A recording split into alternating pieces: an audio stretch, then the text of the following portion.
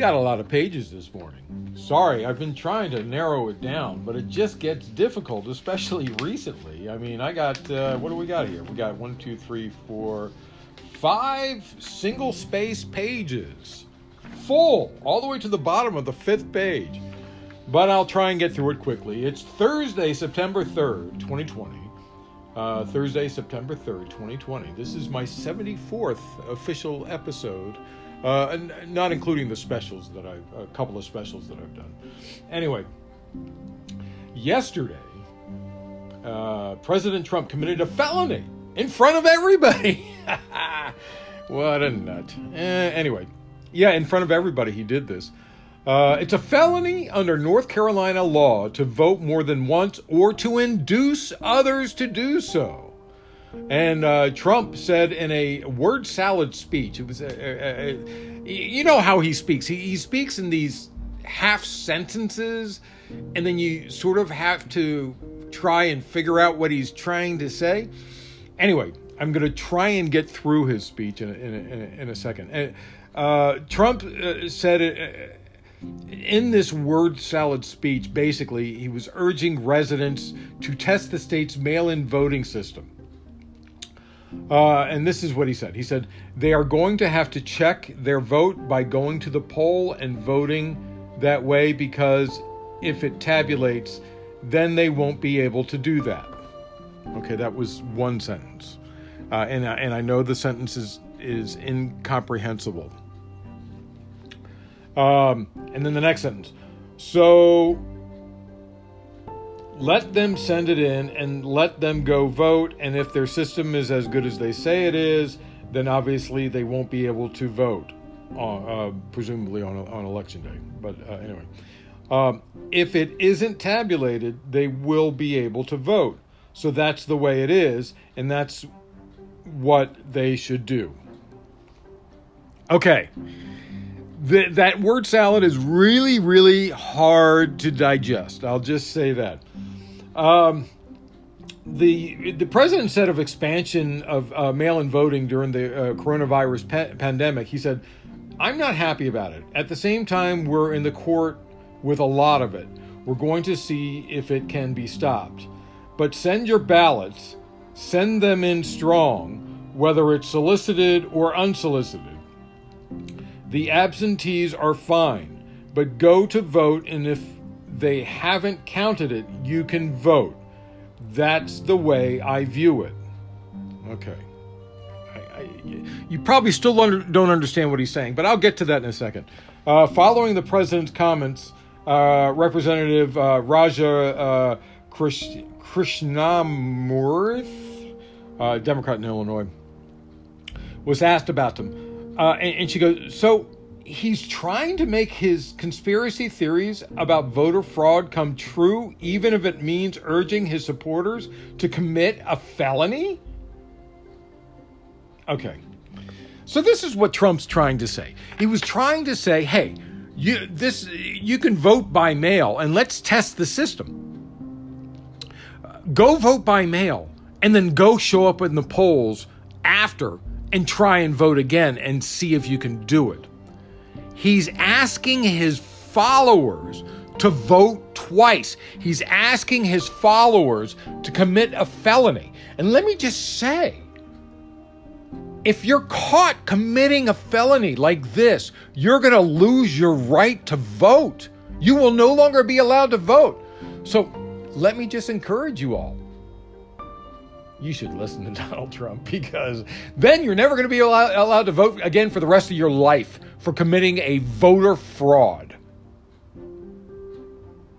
Even if they catch it and they say you're not allowed to vote, even if they catch it, even if Donald Trump is completely wrong, you still attempted a voter fraud, and you're still going to go to prison, and you're still going to lose your right to vote for the rest of your life. So you might want to rethink this. In fact, we should all rethink it. Let's set aside the Russia interference for a second, because first we have to deal with the criminals within our own government that are trying to interfere with voting. Mr. Trump, I'm calling you out directly in case you're listening. Anyway, then following Trump's comments, oh, this is even worse. Attorney General William Barr, mind you, this is the top law enforcement official in the United States. He repeatedly claimed that he didn't know whether it was illegal to vote twice in a CNN interview. Barr said, "I don't know what the law in any particular state is." Wolf Blitzer told him that, in fact, it's illegal to vote twice, and Barr repeated, "Well, I don't know what the law in the particular state says." Let me just say, man, you don't have to be an attorney. You don't have to be the head of the Justice Department. You don't have to be that person to know it's illegal to vote twice. What a complete and utter... And this guy, oh my God, he's the top lawmaker in the United States, and he's claiming he doesn't know if the law states you can't vote twice? What, are you kidding me? Oh my God. Wow. Okay. Anyway, we'll move on. It's because it's just too incredulous. One of President Trump's top medical advisors, Scott Atlas, is urging the administration to lean into the national herd immunity strategy to combat the pandemic, which is really a bad idea. And I think this is what they've been doing all along. This is according to a report by the Washington Post. The report explains that Atlas, a neuroradiologist and fellow at Stanford's Hoover Institution, which is it's a right-wing think tank, is pushing for the United States to embrace a laissez-faire pandemic management model like Sweden by allowing the coronavirus to spread freely to most of the population while protecting those in senior homes or in other vulnerable populations. Yet Sweden's laissez-faire approach resulted in the country having a high per capita death rate, higher than its neighboring countries. By June, Sweden's per capita COVID death rate was 44 out of every 100,000 people, compared to 4.46 out of 100,000 people in Norway, and Denmark's rate of 10 out of 100,000. In any case, the herd immunity building approach has another major problem. The long-term health impact the coronavirus can have with victims' hearts, troubling even those who seem to have less pronounced COVID symptoms or no symptoms at all may discover that they have heart issues later. It's really weird. I mean, you get COVID-19 and then suddenly you have little holes in your heart and you don't even know about them. This is the damage that this disease causes. And the long-term health care are going to cost billions of dollars. Billions of dollars. People are going to die younger because of it. We're talking about. I think the average age for individuals is like 72 now, but that's going to drop just because of COVID, because people are going to die younger with heart problems. Let's see if I have this. There's a study that he was referring to. Let's see if I can figure this out. It was published in the AMA Cardiology by German researchers in the JAMA Cardiology by German researchers in July. The study, which used cardiac magnetic resonance imaging in 100 recently recovered COVID-19 patients, identified ongoing myocardial inflammation in 60% of the recovering volunteers. In total, 78% had abnormal cardiac magnetic resonance findings, which means that long after you recover, and we're talking about people that might not even show symptoms, long after they're going to show cardiac disease in their heart, which can affect them later in life. More people are going to be dying from heart attacks later in life. This is serious stuff.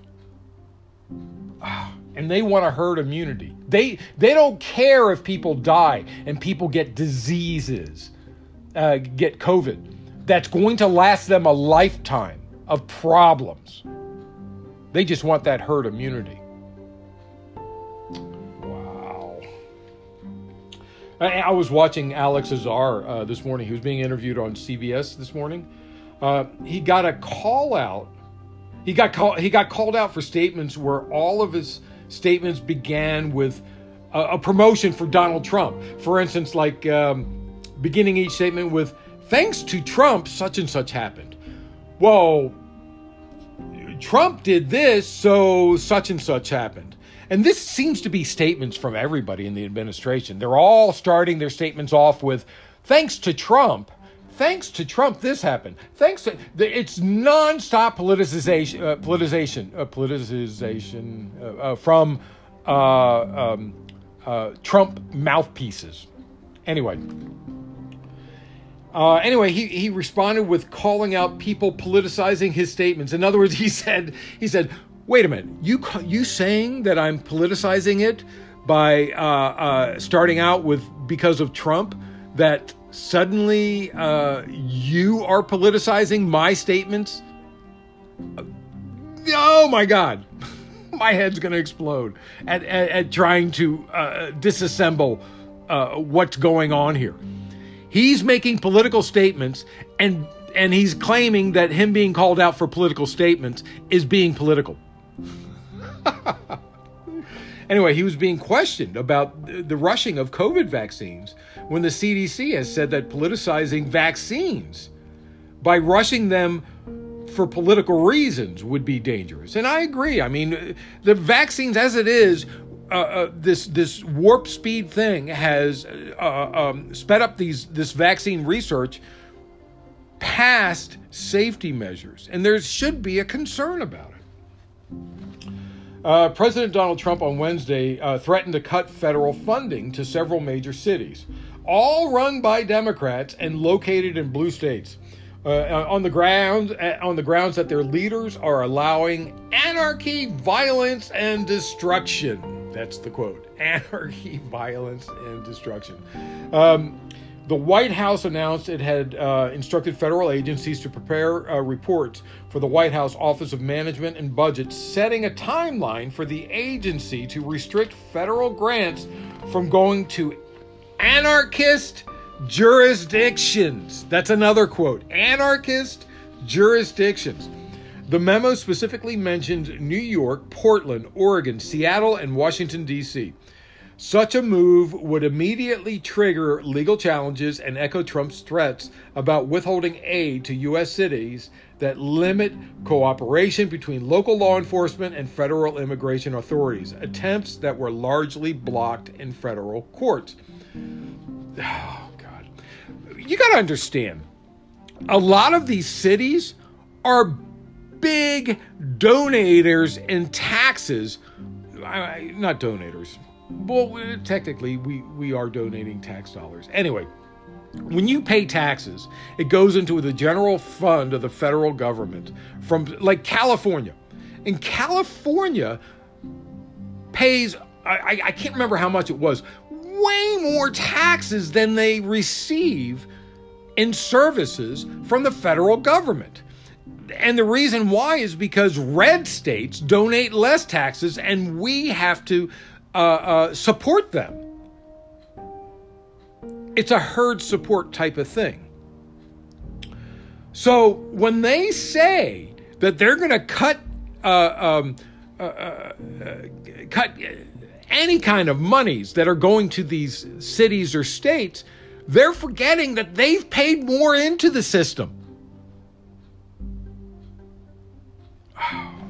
This is so crazy. In response to the threat of cutting funding, Governor Cuomo of New York, of course, he said he can't have enough bodyguards to walk through New York City. Forget bodyguards. He better have an army if he thinks he's going to walk down the streets in New York. A Cuomo spokesperson, Jonathan Stern, highlighted the governor's clarification on the statement when Cuomo said, "My comment about the president's bodyguards in New York City, all I'm saying is that he's persona non grata in New York City, and I think he knows that.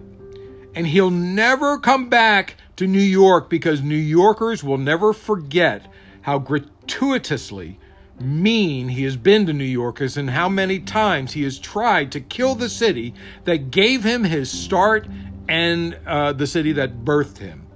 That's what I meant." And what he's saying is that New Yorkers are really pissed at Donald Trump for how he's handled everything. And he better have bodyguards around him because people are angry with Trump. That's what Cuomo was saying. A 41-year-old black man died in March in Rochester, northern New York, after being forcibly restrained by police officers. Daniel T. Prude was handcuffed by officers in the early morning hours of Monday, March 23rd, as he walked naked, bleeding into southwest Rochester. He was suffering from an acute mental health problems when he was detained. During an 11-minute confrontation, multiple police officers were on the scene, as well as 2 emergency medical technicians. Force was applied for several minutes to Prude's head and back as he lay on the pavement. They put a spit hood around him.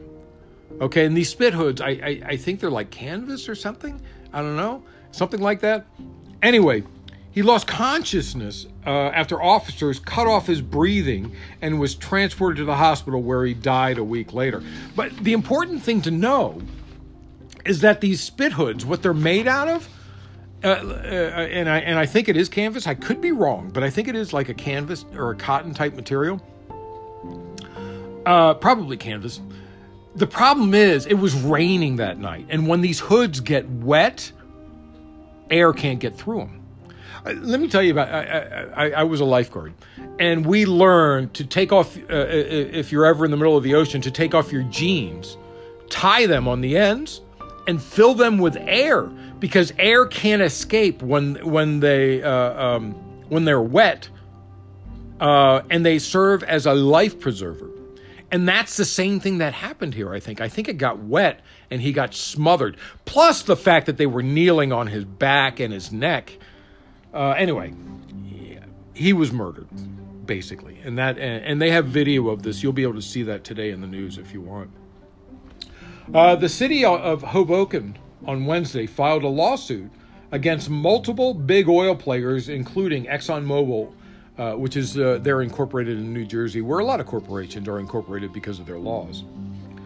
Anyway, they've joined an increasing number of state and local governments using litigation efforts to hold the fossil fuel industry accountable for defrauding the public. And they defrauded them after they were foreseeing climate crisis dangers. The companies were. And these areas are trying to make these companies pay their fair share in the cost of mitigating greenhouse emissions and adapting to a warming planet. The lawsuit argues that the defendants, which are ExxonMobil, Shell, Chevron, BP, ConocoPhillips, and the American Petroleum Institute, they're arguing that they knew that the production, marketing, and sale of fossil fuels would cause global climate change, but they engaged in massive disinformation campaign to protect their profits, which would diminish in conjunction with decreased fossil fuel use. Big Oil began redesigning its own assets to adapt to rising sea levels. At the same time, it was telling the world that climate change was a hoax. That's what the lawsuit states. According to the Center for Climate Integrity, Hoboken is the 20th community to take fossil fuel giants to court to recover billions of dollars in damages caused by the oil and gas industry's deception about climate change. And it's much like the tobacco industry, which hid the facts that it caused cancer. They already knew for decades. They knew for decades before it was released. Anyway, so they're going to lose big, and it's bad for the oil company because they're in bad shape right now, which is really funny. We were just talking about that a couple of days ago. The U.S. Postal Service internal watchdog issued in a report this week detailing a number of concerns about how prepared the service is for the upcoming November elections, in which a record number of Americans are expected to vote by mail, with one Democratic lawmaker seizing the findings as further evidence of the need for reforms.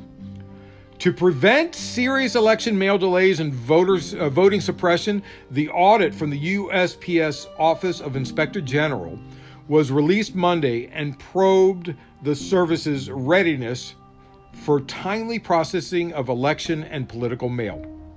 Among the findings were that 1.6 million pieces of election mail were not delivered on time from April through June, and over 1 million primary ballots were at risk of not getting back to election boards on time to be counted because they were sent out within 7 days of the election. So we're saying that it's not going to get there if you send it within 7 days of the election. It's better to show up and drop it in the box, if your state allows that. Democrats on the House Oversight Committee issued a subpoena on Wednesday requesting documents from U.S. Postmaster DeJoy, including they subpoenaed to get unredacted copies of his official government calendar. His official government calendar, he covered up meetings with people.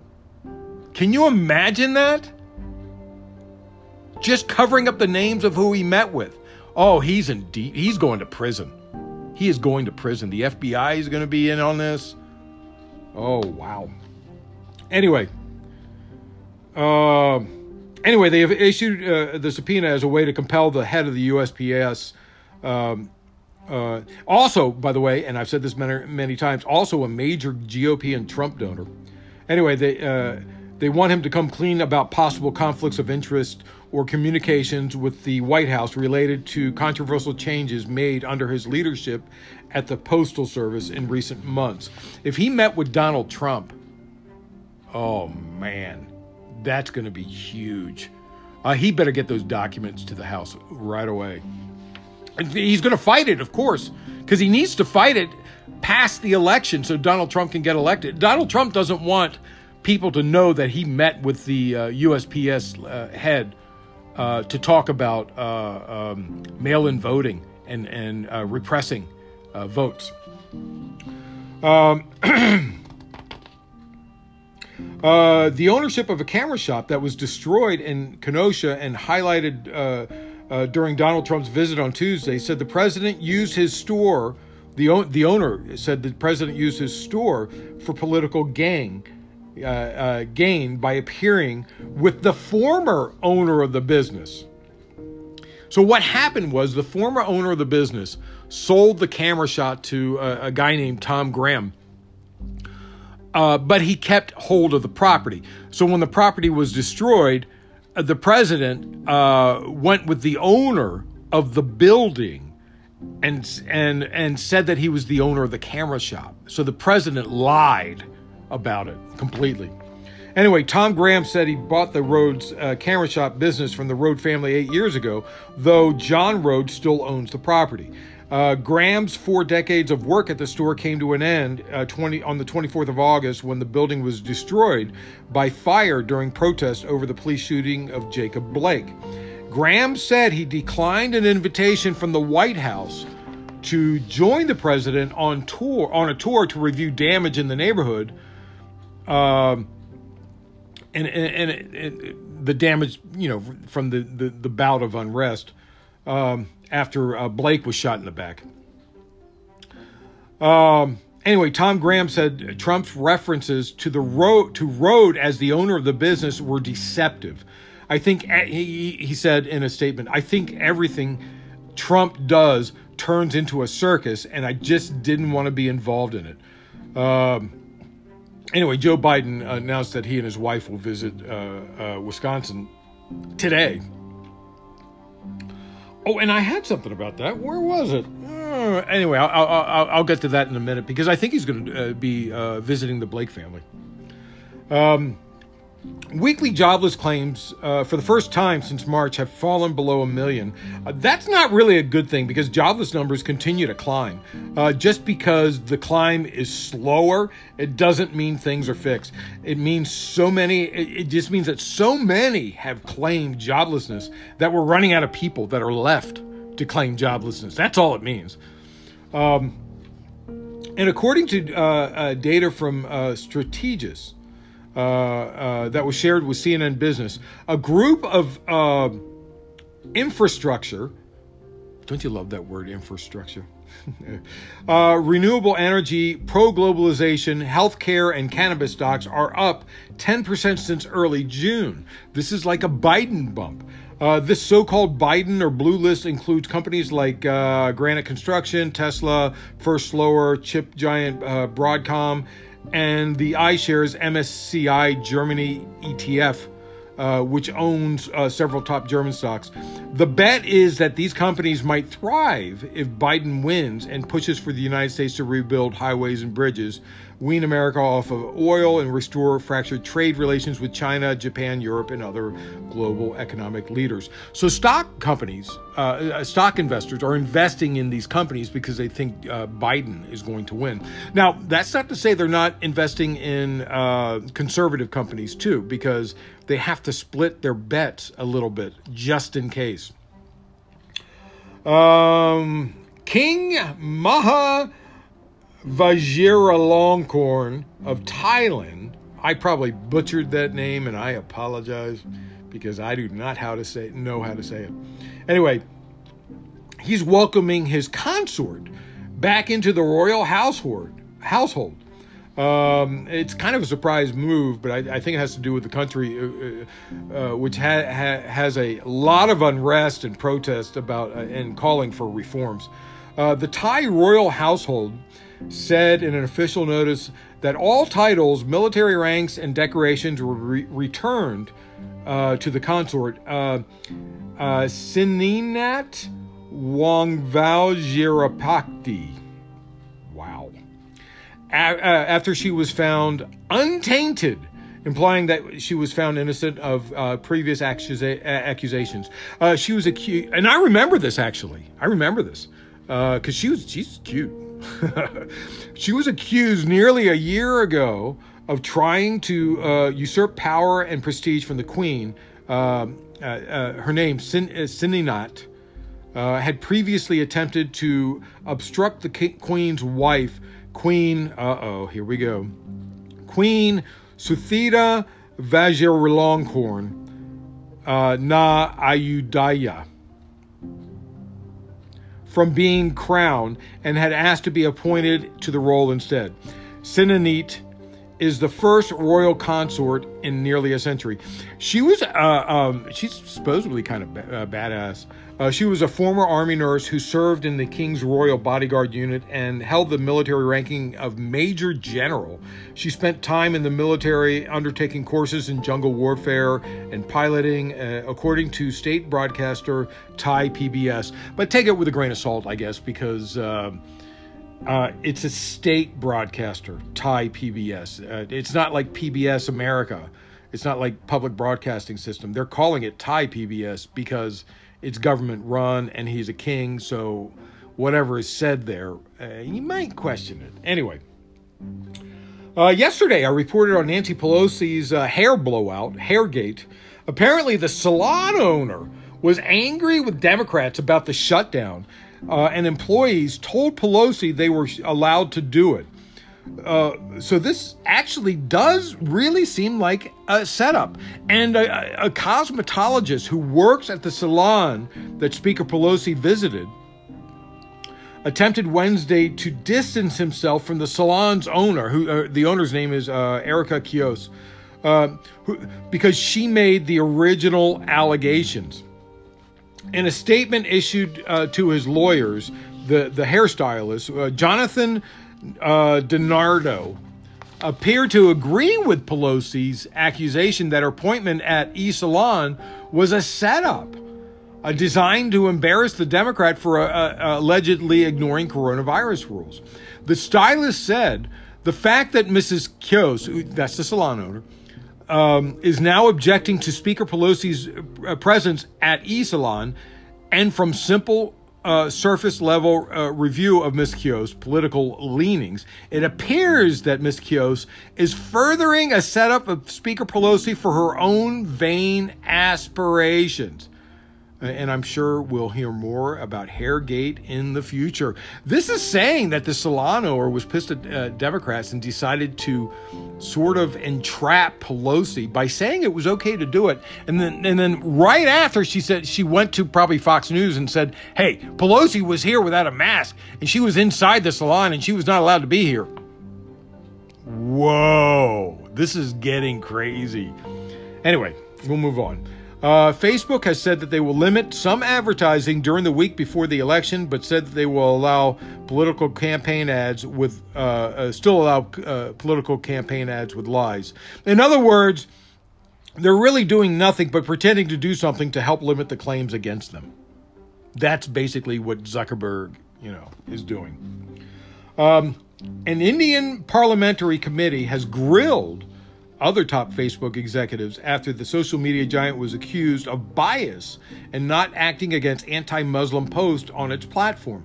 The closed-door hearing on Wednesday followed accusations and newspaper reports that the social media giant was allowing hate speech on the platform and that its top policy official in India had shown favoritism towards Prime Minister Narendra Modi's Bharatiya Janata Party. Oh, man. I'm sorry. I'm butchering everybody's names today. After the hearing, Chairman Shashi Tharoor said in a tweet that the 30-member committee agreed to resume discussions later, including with reps of Facebook, because I guess the meeting lasted a little bit long. Tharoor, an opposition party leader, did not give out details about the hearing. Facebook came under scrutiny after a series of reports by the Wall Street Journal showing the company ignored anti-Muslim hate speech by the Bharatiya Janata Party politicians, while Facebook's public policy chief in India, Ankit Das, made decisions favoring Modi's party. On Tuesday, New Delhi-based English Daily and the Indian Express reported that the following a request from the party. Facebook had removed pages critical of the Bharatiya Janata Party months before the 2019 general elections. Oh gosh, I can't do any more India and Thailand and other stories because my mouth needs a rest. Mackenzie Scott. You know Mackenzie Scott. You do know Mackenzie Scott. I know you do because her name used to be Mackenzie Scott Bezos. The former wife, philanthropist, author, and ex-wife of Amazon CEO Jeff Bezos is now the wealthiest woman in the world. Scott's net worth is now $68 billion, propelling her past L'Oreal heiress Francois Bettencourt Myers, according to Bloomberg's Billionaire Index. Scott received a quarter of Bezos' Amazon shares in the couple's divorce settlement in 2019. That equated to a 4% stake that was worth more than $35 billion at the time. She is now the 12th wealthiest person in the world. 12th wealthiest person in the world. Hey, Mackenzie Scott, call me. I know I'm a little older, but I'd be a very willing participant in anything you want to do. In July, and this is really cool. I really like her for this. Scott announced that she had already donated nearly $1.7 billion to 116 organizations that included 4 historically black colleges and universities. She described the organizations as focusing on one of 9 areas of need ranging from racial equity to climate change. Last year, Scott also signed on to the Giving Pledge initiative, founded by Warren Buffett and Bill and Melinda Gates. The initiative encourages the world's richest people to dedicate a majority of their wealth to charitable causes. And she's awesome for doing so. How long did I take this time? That was a lot of news, man. Anyway, thank you for listening for the entire 35 and a half minutes. I really appreciate it. I really appreciate it when you come back. I really appreciate it when you tell people about me. I love doing this. I'd love to continue doing this. So please tell people about it. Thursday, September 3rd, 2020. This is Peter Lawrence reporting from Los Angeles. Going on 36 minutes.